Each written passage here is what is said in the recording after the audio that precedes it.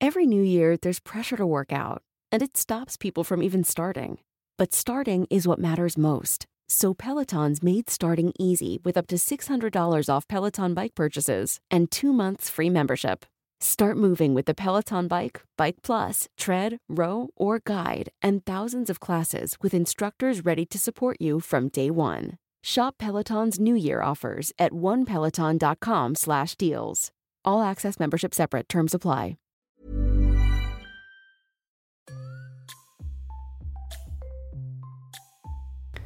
The Secret Library podcast is brought to you in part by support from listeners like you via the Secret Library podcast Patreon. You can learn more about supporting the show at patreon.com/secretlibrary. This is episode 118 of the Secret Library podcast. My guest this week is Allie Rowbottom, and her debut book, Jello Girls, is out now from Little Brown and Company. Her essays can be found in Vanity Fair, Salon, The Florida Review, No Tokens, The South Loop Review, Hunger Mountain, The Rumpus, A Women's Thing, and elsewhere. She has taught fiction and nonfiction at the University of Houston and Cal Arts, as well as at Boldface, an undergraduate creative writing conference. Allie's been the recipient of fellowships from Imprint and Tin House, where she was a 2016 scholar. She holds a PhD in literature and creative writing from the University of Houston and an MFA from the California Institute of the Arts. She lives in LA with her husband, John, French bulldogs Butter and Jammy, and Ham the Morgan horse. I really, really enjoyed this conversation with Allie because it touches on topics that we have referenced but never directly gone into before on the show, which is how to write about real life relationships in your life and the difference between writing about family members who have died versus those who are still living, and how that writing experience impacts your grieving process, how that impacts your experience with the book, and how it can change and transform your relationships with the people who are still here. I can't say enough about the experience I had reading Jello Girls in terms of thinking about women in my life, women's stories in my family, and how it drew parallels and brought up kind of thoughts about what the impact of generations of experience can be. And I think that having a book that can not only provide context and history for your own family, but also begin conversations that the reader would have with themselves or with their own families in general is a really beautiful thing. So I so enjoyed talking to Allie this week and learning more about her experience writing Jello Girls, and I know you will enjoy listening in. So here we go with Allie Rowbottom. Hey, Allie, thanks so much for coming on. Thanks so much for having me. Good to be here. Yeah, I'm really excited to talk about Jello Girls because the way, at least the way that you reference writing the book in the book, is a different process than I think anyone we've ever had on this show before has had, which was that there's a combination of your memoir drawing from, as you put it, your mother's memoir that she was working on, and then also sort of a historical research portion about Jello itself. So I'm really interested in what point you felt like, okay, I'm really going to go for this book, because I know that it had to be very soon in the process of losing your mother that this happened. And I'm interested in how you started the book and how you kind of made the book your own with all of the source material that you had. Yeah, great question. It was a real challenge, and I think at times, like, because it is kind of an ambitious book, for better or for worse, and there's several different narrative strands that I was really trying to include in a meaningful way. At times I felt like, oh no, I'm definitely going to have to lose some of this at some point. Like I need to cut loose any number of threads. And it really wasn't so I was working on this as it's sort of a different book, but in some regards the same book before my mom died. But it was sort of after she died and when she died that I was like, okay, I'm going to go for it, and I'm going to switch up the way that I organize this material. And that's what enabled me to include it all and to sort of manage, I think, the restructuring process, which was really sort of like working on a puzzle was actually helpful in those initial days and months after losing my mom. How was it? I mean, this is a tough question, but I was very interested in whether it helped your grieving process or if it was I guess what the relationship to your grief process was, because losing your mom in 2015 and having a book come out in 2018, knowing the timeline of writing, editing, and selling a book is, you had to be right in there with the book at that time. So how was that for you? If I may be so bold. You may be. It's a really interesting question, and nobody's asked me that yet. What? How has nobody asked you that question? Yeah. To be honest, it's been really intense. I mean, more so than I think that I have been aware of until like very recently, like last week. Wow. Yeah. So the book sold, I think it was in like January 2017. I think that's right. So it was like really, my mom died in September of 2015. So it was like, when she died, I think my first reaction was like, I'm going to write this book. Like, I'm going to get this book finished. I'm going to get it out there. And for various reasons, I was able to just like focus on writing at that point. And I became sort of a manic writer for the first time in my life, much in the way that my mom had been sort of a manic writer. I'm sort of figuring this out as I answer this question because like I said, I've never been asked it. I became sort of a manic writer like she had been for the first time. And I think that was like a big component of my grieving process, as well as sort of the drive to really sell the book, which honestly I hadn't had before, not because I didn't want it to sell, but because I didn't think that it was a possibility sort of. Or I had like lower ambitions for it. And then losing her somehow made me be like, no, I'm going to like get this out there for the entire world to read somehow, some way. So, I mean, yeah, it's like the book has been a vessel for me to grieve through, I guess, in some ways. And now that it's out in the world for people to read, it's becoming like a whole other layer that's tacked on to the grieving process, which I think, as most people know, it doesn't really go away. It's just like changing. Right. I'm about 3 years out now, about to be 3 years out. And yeah, it's better, but it's not gone.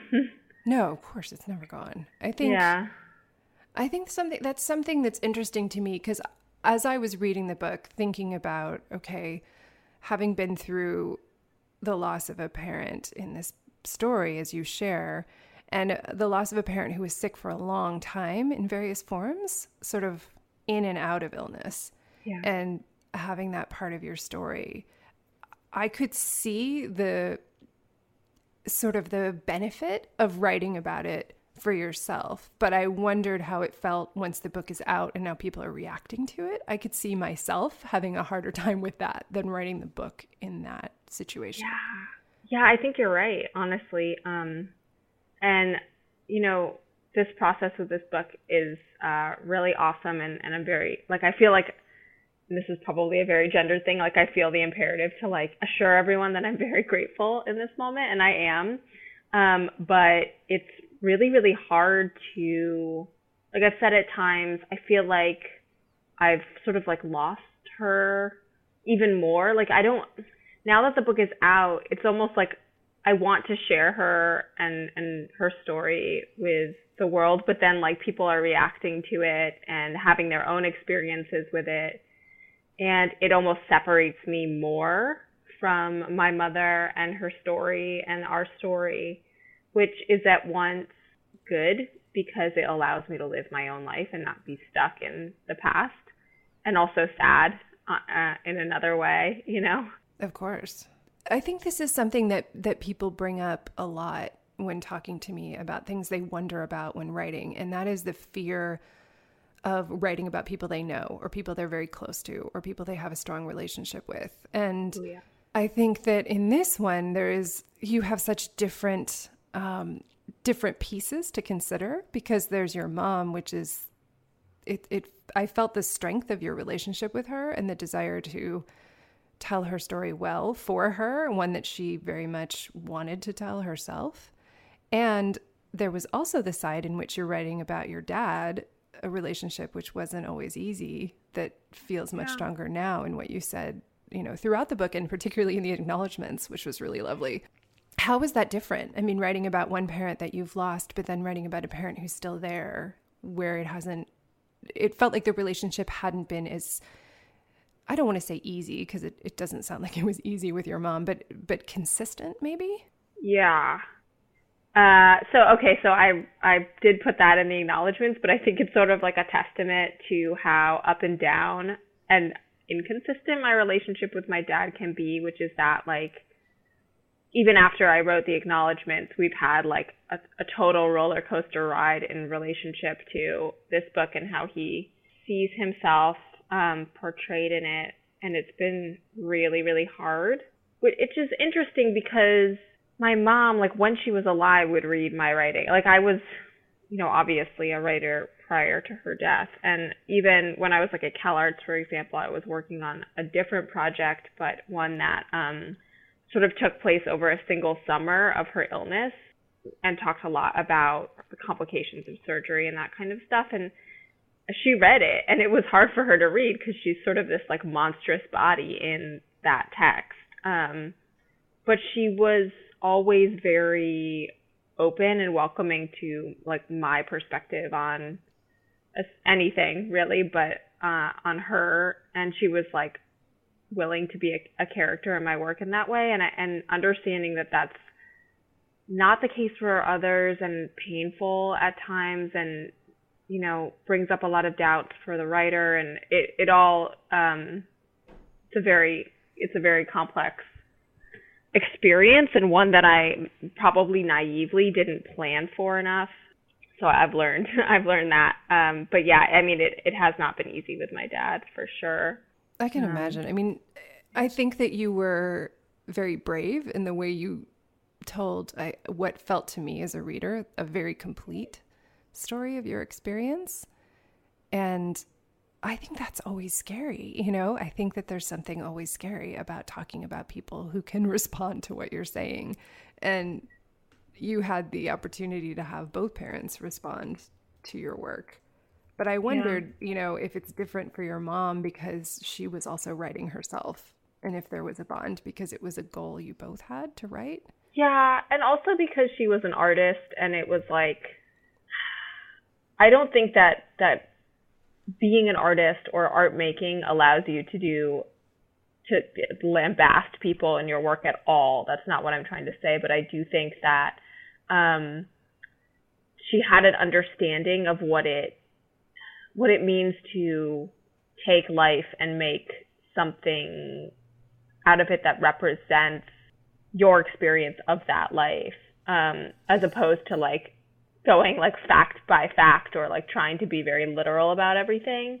So she understood, like she understood also that like I needed to make my art separately from hers, and that would be a different piece of art than what she would have ended up making, and that there was room for both of them and for any other interpretations as well, which I think is something that I have like a ton of compassion for people who are subjects in other people's work. And I also think that there's room for those people who are subjects to respond through art as well. Like what I'm trying to say is I think that there's room for multiple memoirs on the same topic. And if like my dad or anyone else would like to write one, like I'd be excited to read it, knowing that it would be very different than mine. Yeah, I think there's sort of there seems to be an evolving dialogue about what people expect from memoir and what memoir and creative nonfiction are sort of expected to provide. I mean, I'm thinking back to the kind of James Fry debacle of, telling a story, claiming it's a memoir, but having fabricated, which is sort of at one far end of the spectrum. Right. And then the other in which we're kind of expecting something to be a textbook in which every fact can be checked off with a little checklist, and that most things hang in the middle of personal experience. And it's just interesting to me when people share personal experience, it feels like the genre itself implies that it's going to be the writer's experience. But there are people who still think that it's supposed to function like a historical account. Yeah, I'm aware. Yeah, totally. I think for my book, like, unfortunately, the subtitle of family history is tripping some people up, because it's like, I wish that I could go back and have it be like one woman's account of a family history, or like, you know, like Right. It is like completely subjective to my experience, and how, like, especially a book like this, which is like, I took the events of my grandmother, mother, and my own life and looked at them through a specific lens. And it's a lens specific to who I am, but it's a lens specific also to my interest in feminism and women's voices. And so that is a really different lens than what, like, my dad would bring to it. Yeah, of course. And like I said, there's room for both, but I think the lens is so specific in this book that it does, like, make it easy for people to be like, that is not what I made of this story, or like, this is not what I made of your mother's life, or whatever. Not that that's happening a lot, but just interesting. I think it's always interesting how people respond to things. And I was interested in how you interacted with your mother's original material, because you make reference to it a lot, but it isn't sort of included at any length. So she worked on this, what sounds like binders and binders of material that she wrote over many years. And it's not that you just got access to it at the end. It sounds like she provided access to you sooner. Mm-hmm. But I'm interested in what your relationship was to her material, and then how you sort of, I don't know how else to put it, like how you metabolized it or how you digested it and then included her story in your own book. Yeah. So when I started, I was working sort of like very closely with her material, and also like talking to her at the time and like asking her for more information or questions and asking her questions, that kind of stuff. And it was a challenge because I needed the material to know what had happened in her life and how she had seen it and experienced it. But I think I say this in the book and I don't quite remember, but her voice as a writer was at times really brilliant, but it was also hyper detailed and just very much her voice. And I found it filtering into mine in a way that was scary to me, I guess, because I, especially before she died, was very much like, this is my work. Like, I'm a writer and I'm individuating from my mother and blah, blah, blah. But so, that did happen in early drafts, but I did find also that once I had all of, the personal life experience information from her that I wanted and needed, I went back eventually in the book and rewrote a lot of it in my own, and scened it in my own language. And I think I needed first to get it down, but then I needed to take space and then come back and reinterpret it through my voice. That makes sense. I mean, I think it would be impossible to avoid having that happen if you've read that much material and you've been that connected to her through the process as you were, and not have that creep in. Yeah. And it's funny because, her voice as a writer was something that really annoyed me when I was younger. Like I say in the book, my mom started writing when I was a child, and her work evolved over the course of my life. And she was always sort of feeling like she'd failed, and then giving up and then coming back to it and trying again and trying a new lens, trying a new approach, and joining writing groups and getting dismayed. And at some point when I was in high school, she wound up giving me pages to read and like asking me to line edit them, which was probably really inappropriate on some level. Not really because I wasn't prepared for the material, I guess, but just because it was a lot. It was a lot of work and responsibility. But anyways, it was kind of amazing at the time. My mom and I didn't have a close relationship, but I was so invested in her story and in helping her with it.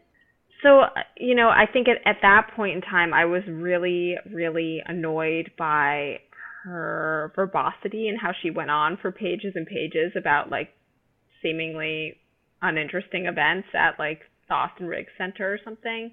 Mm-hmm. But now it's something that I actually really admire about her work.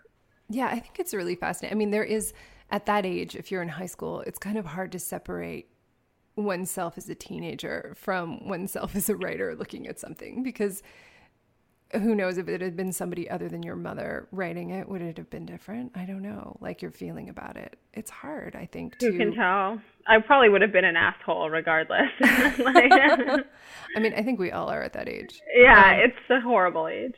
But I think it is. I mean, it's interesting that you built this whole trajectory of yourself as an artist, because she didn't start as a writer. She started as a visual artist. Mm-hmm. Which is always fascinating to me, because there are so many good books about the writing process written by writers, which makes sense to me because that's our format, that we're comfortable in. You don't see a lot of sculptors, sculpting. This is how to sculpt. It's not as natural a transition.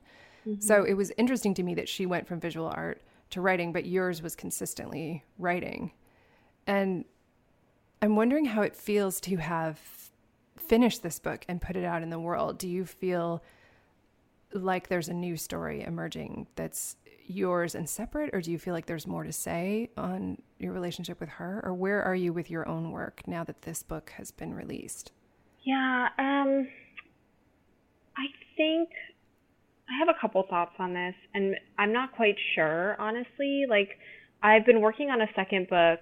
I actually started it like as soon as Jello Girls sold, again, like in sort of grief mania, because I wanted to have something to do while I was like going through the pre-pub process with Jello Girls, and because I'd read it was a good idea to have something else to do, and I'm really glad I did that. But my second book, she's in it, but much less of a character. She's in it more as she pertains to my life and adolescence, and which is only like a really small component of the book, but so she's there, and I enjoy writing about her, but I'm also aware that like I sort of got good at writing about her. I have had a lot of practice, and maybe it's almost like a crutch at this point that I need to like step away from in order to get better at actually writing about like me and my experience, and not sort of having to filter everything through her and her illness. So, I mean, that's a project in my work and my life, probably. Yeah, I'm sure. Yeah. This is always an interesting question to me. And I think it's something that writers, and I think probably all creative people put themselves through at some point, is like, if there is a subject that perpetually fascinates us and that we keep coming back to, that instead of seeing it as a strength or something that's an asset or something that we work on regularly and say, wow, I'm really interested in this kind of story or this relationship in particular or that, that we have a tendency to call these things crutches and to think that, oh, I'm supposed to move past this and I'm supposed to be able to write anything, or I'm supposed to be able to write on any topic. I mean, I was talking to Donal Ryan recently, who wrote From a Low and Quiet Sea, who called his structure, which I thought was totally brilliant, a crutch of making it a driptych. And I was like, really? And I'm always fascinated when people say that. And it usually feels to me, as it feels when I talk about my own stuff, is that it feels like we're giving ourselves such a hard time for something that we've actually figured out that we're good at. I don't know if that rings true for you at all.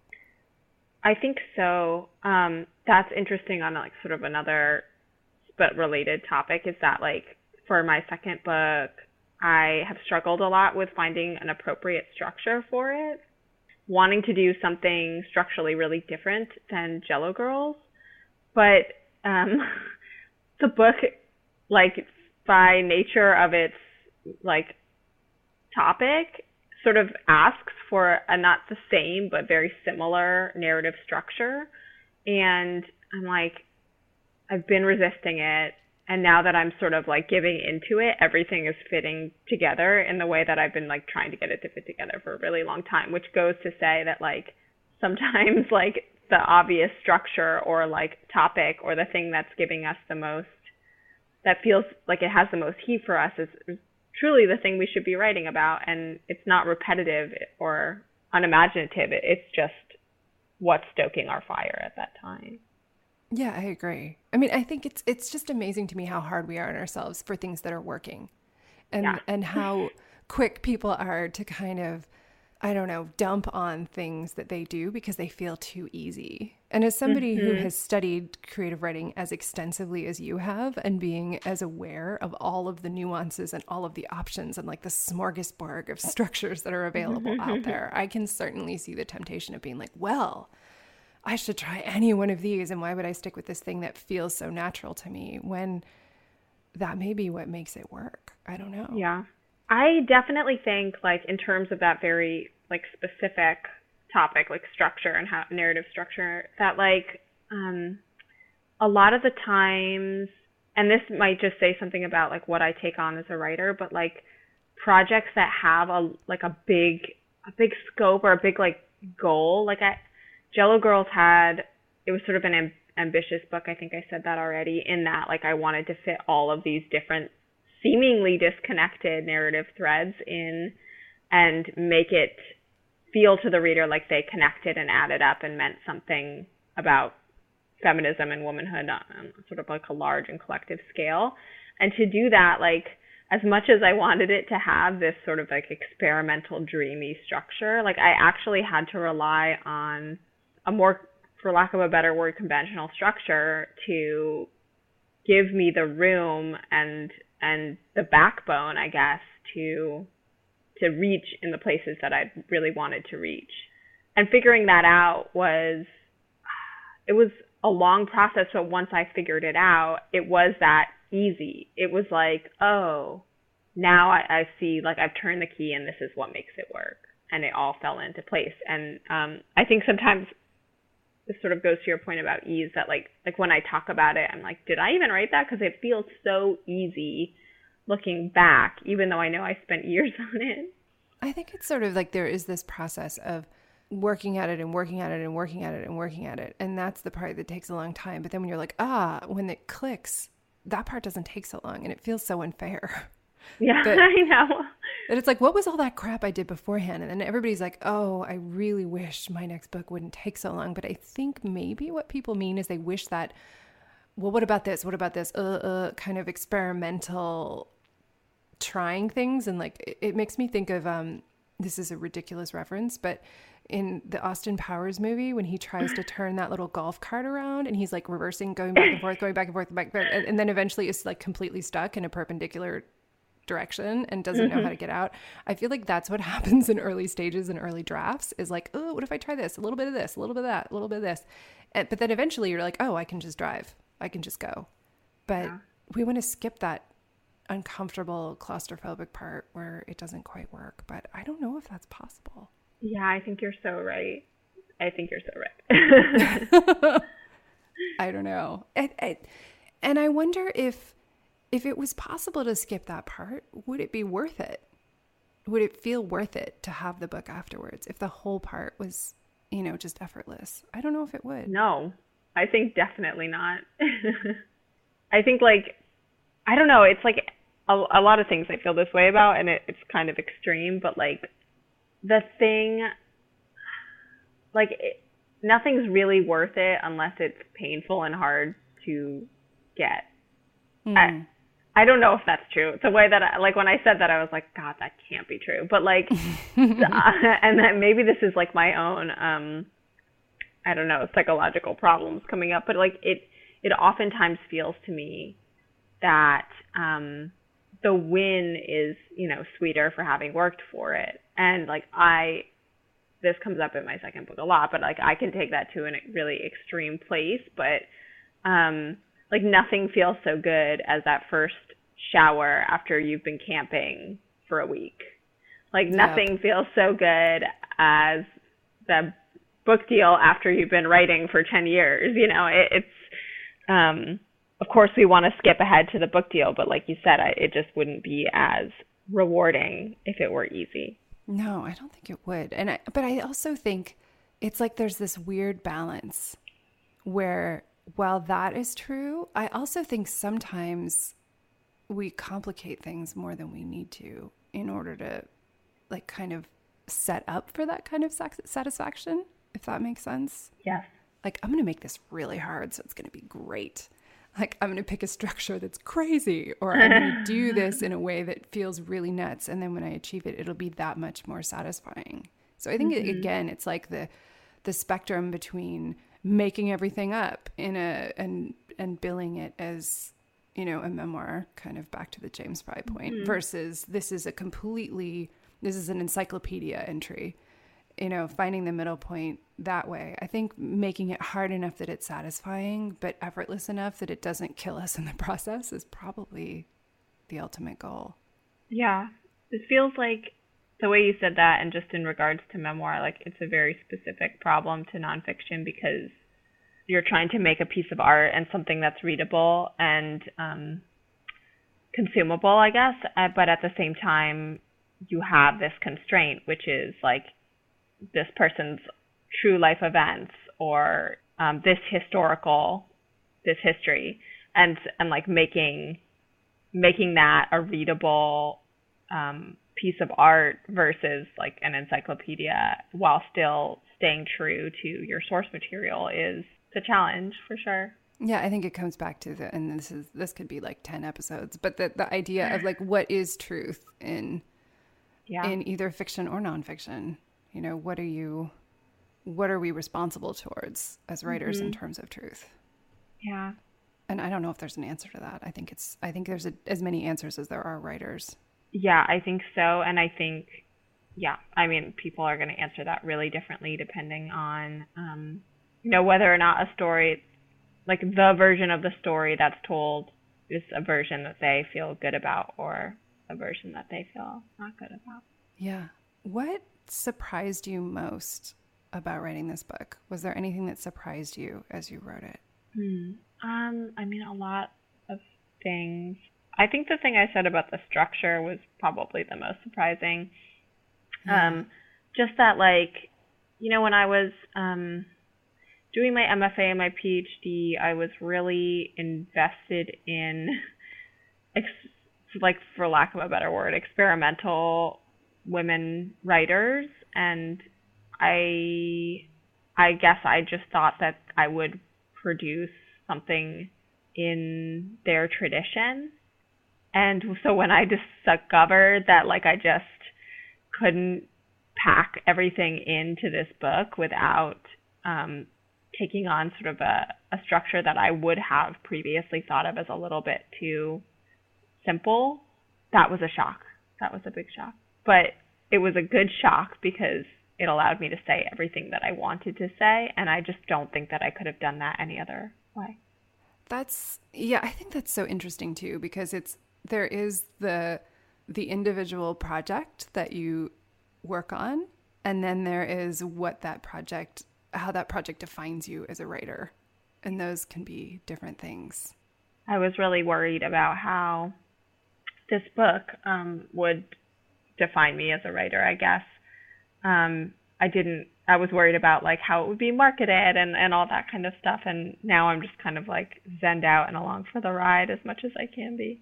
Yeah, it's interesting. I mean, how has that changed? Was it different than you expected, or in terms of how they marketed it and how it came out, or did it go pretty much how you thought it would? I think it went, I didn't spend too much time like thinking how it would go because I just didn't know, I guess. Right. I was like afraid that it would be very like sensationalistic and sort of like Jello heiress tells all, and like that is not at all how I see the book. And you know, there's been a little of that, but that's the media. For the most part, I've been glad that it's been received and considered as like a serious book and not, I don't know, whatever, like a tabloid. A tell-all, a tabloid exactly. type thing. Yeah, I could see people latching onto the word curse, that, your mother's feelings about there being a curse against either, some people believed it was against the men in the family, some against the women. And I could see that being a hook for that kind of attention. Yeah, it was definitely, it has definitely been something that the press has latched onto a lot, which is fine. It's kind of like, to me, it's like the curse is like a metaphor. The curse is like she was told about it as a child, but it's not like a little, because people are like, do you believe in the curse? Are you afraid for your life? And I'm like, I believe in the curse as defined in the book ultimately as like patriarchy. I believe in that. Genetics is there too. Yeah, or genetics, but other than that, no, I don't believe anyone waved a wand and cast a spell and cursed the family. Yeah, I didn't get the feeling that you thought a mummy was going to come through your back door or something. Yeah. and waving a Jell-O mold at you. Yeah. But I think it is, I think all families have that kind of energy. I think there is something that, things that happened in history that impact family members that they carry with them, particularly the generation of your mother's generation and her mother's generation even more so. I think about things in my own family as well. It's like things that were impacted just the way history worked at that time and what women were permitted to do and what they weren't permitted to do. Yeah. I think of those things a lot as sort of the curse of society and societal rules and all of the norms that you discuss in the book as being so restrictive for women. And in many ways they still are, although they've changed. Yeah. Absolutely. That sounds in keeping with my idea of what the curse is. But also, something that I wanted the book to speak to, which was that you're right. Every family has their history and their attendant curses. So I didn't really set out to be this family history is that unique, really. It was more everything that I included in the book I wanted to use to touch on a more collective experience. Yeah, absolutely. I think in some ways, one of the things I loved most about the book was how much, despite the fact that my experience is different in many ways, I could relate to kind of the energy of these things that had been carried and messages that had been carried through a family and how that impacts your life and what you think you can do or can't or what you feel obligated to do as a result. Yeah. That's one thing I've really actually learned. Ironically, since I wrote so much about it, but more so through the publication process of this book, or I've just thought about a lot, the ways in which my mom's life was affected by her family and her, her relationships, good and bad, and the ways in which she was held back despite really, really struggling for freedom and agency and a career and, all the things. Despite all that, I see more now, more than ever, what it was that was holding on to her and keeping her back. I'm sure. As you said, after her death, you're kind of moving into the mode that she was in of the sort of manic writer. I could see the empathy of taking on some of that experience yourself. Yeah.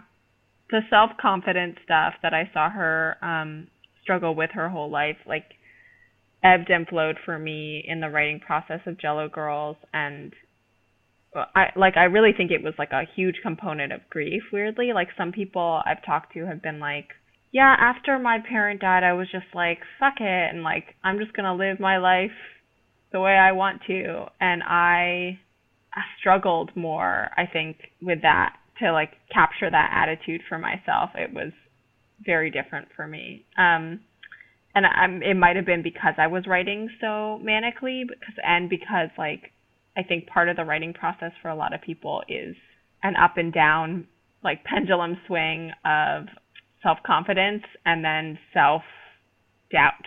Yeah, I think there is something so vulnerable about writing a book that shares as much as your life as this book does. And that I think you'd be kind of made out of Teflon if you didn't have some vulnerability in sharing, things about a parent's illness really in depth, your own struggles that you've had, all of those pieces and very, intimate details of the family history and how that came together and your parents' relationship. I mean, all of that, I think it would be pretty hard not to have vulnerability around sharing that. Yeah, absolutely. Well, I'm thrilled that we got to talk about the book. I hope people enjoy reading it. I know they will. I know I did. And I think that part of what I hope for the book is that it gets people thinking about their own family history and what that means for them, because it definitely gave me some insight and made me think more about my family and in particular the women in my family and what life was like for them as a result of society. And I think that was one of the real gifts of reading it. So I want to thank you for that. Oh, thank you so much for saying that. That truly warms my heart. Absolutely. And I'm excited to hear about your next book and hope that continues to come along well. Great. Thank you. Yeah, I hope so too. Thank you so much for coming on, Allie. All right. Thanks for having me. Thank you so much for listening to the Secret Library podcast. We hope you've enjoyed this week's show. You can keep the conversation going by leaving a comment in the show notes at secretlibrarypodcast.com or visit us on Facebook at facebook.com/secretlibrarypodcast. You can also connect directly with me on Twitter or Instagram, where I'm Caro Donahue. That's at CaroDonahue. I look forward to chatting with you there. See you next week. Until then, happy writing.